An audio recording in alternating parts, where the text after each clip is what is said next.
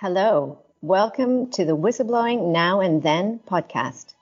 I'm Anna Myers, Executive Director of the Whistleblowing International Network, with the optimistic acronym WIN. WIN is a network of non-profit civil society organizations around the world supporting and defending whistleblowers who speak up about wrongdoing, abuses of power, harm of all types, or reckless risks that could cause us harm. People all over the world want to do the right thing and should not be afraid they will suffer at work, lose their jobs, or be personally and professionally attacked when they speak up to stop children being harmed, report a corrupt activity, or prevent environmental damage.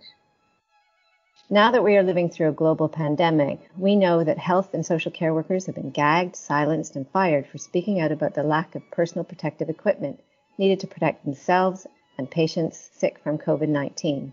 So there's a lot going on and we want to talk about it. What does whistleblowing really mean for you and for me when we go to work, when we see small problems or witness serious misconduct? What should we do? Where can we get advice? Does the law actually help?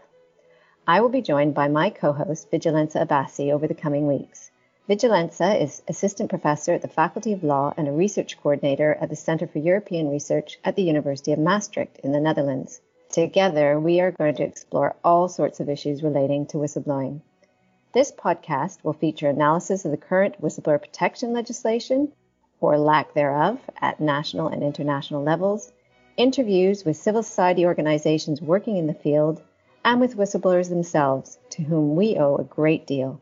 Thank you for listening, and stay tuned for our upcoming interviews about COVID-19 and its effect on whistleblowing, now and then.